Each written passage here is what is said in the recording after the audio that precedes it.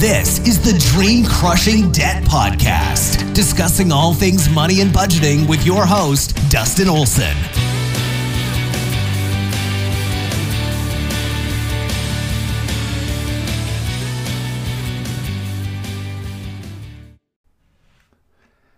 Hey everyone, this is Dustin. Thanks for being here. Today I want to talk about making your emergency fund a priority. Now, what is our emergency fund for? How much should we plan on saving for it? Well, the emergency fund is for, emergencies, those rainy days, the days that we lose our job and need to survive, right? The emergency fund is when things come up, when life happens, and we need extra money right now, okay? So make it a priority. How do we know how much to save? Well, the rule of thumb is you save what the bare minimum is that you need to survive. The way you're going to know this is if you've already gone through the efforts to create a budget.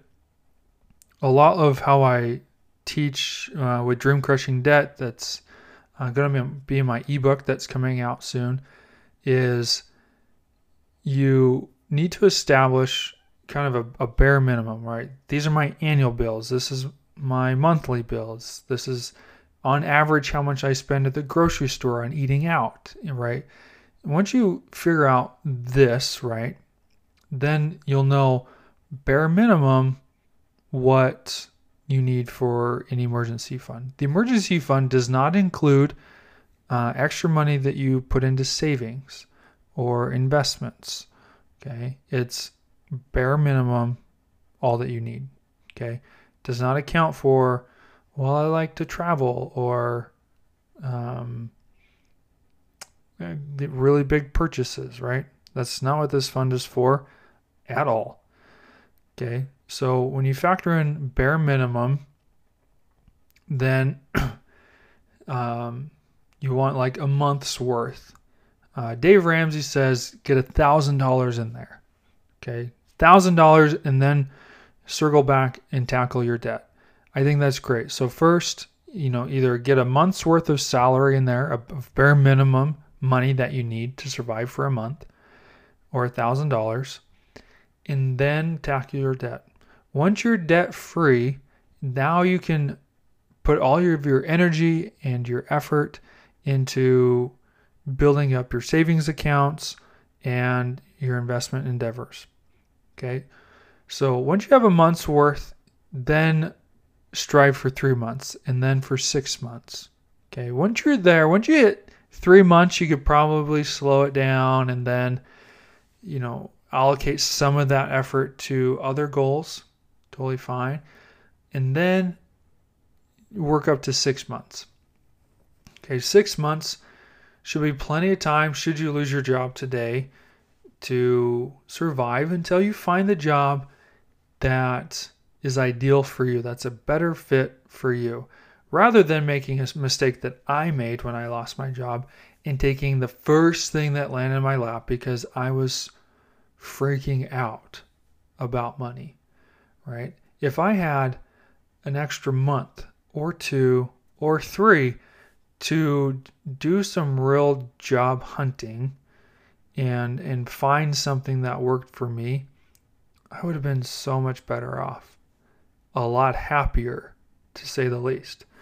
So keep that in mind. Is we're building a savings goal to survive, and survive in the sense that should something happen, we can wait it out until a better opportunity comes along. That's the idea. Because if we just start taking whatever comes our way, thinking there's no other opportunity out there, just learn from my mistakes. Okay, when I took that job because I was so desperate, I lost $15,000 out of my salary. I was grateful to have a job, but thinking and looking back, right, nothing changed about my situation. Right? I still had my car payment, still had to pay rent, still had my student loan payments. Like, nothing changed other than the fact that I was making $15,000 less a year. Ouch. Right? And all of that was because I was desperate to have a job. All I wanted was to have money coming in. Not really thinking at all the impact of that. And I stayed at that job for 2 years.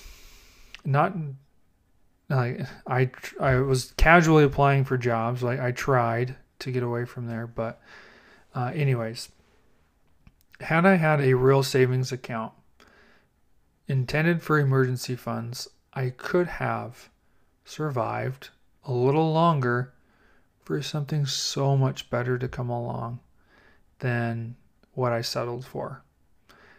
So focus on your emergency fund. Don't take it for granted. Don't put it off because you have a job. And the very reason you have a job is the reason why you should be saving today in your emergency fund, because the day you don't have a job will be the day that you stop putting money into it. Because that's how it works. So focus on it. Save. Plan for the bare minimum it will require for you to survive for a month, for 3 months, for 6 months. Okay? If you're really ambitious and you really have the extra cash, save for a year. I mean, why not? Why not just have that money there? Okay? You never know what's going to happen, and you never know how long any sort of devastation might last. But make it a priority. And from my experience, not only from losing my job and having no money set aside for that, but even now I'm debt free. I did focus on my savings, my emergency fund, and making decisions about my career and my life have been a lot less stressful, a lot more confident in the simple fact that I have that money there waiting for me should I need it. I don't want to need it. I hope I never need it. But I've been able to be more confident in what I want to do and where I want to go in life because I know I have something to fall back on. And I think for most of us, as long as we have that knowledge that we have a backup plan, should something go wrong, we're able to put ourselves out there, put our best foot forward better than we would have because we were afraid. We were afraid to leap, afraid to do anything because of the unknown. So create your emergency fund. Don't let it become an afterthought, because by then it'll be too late.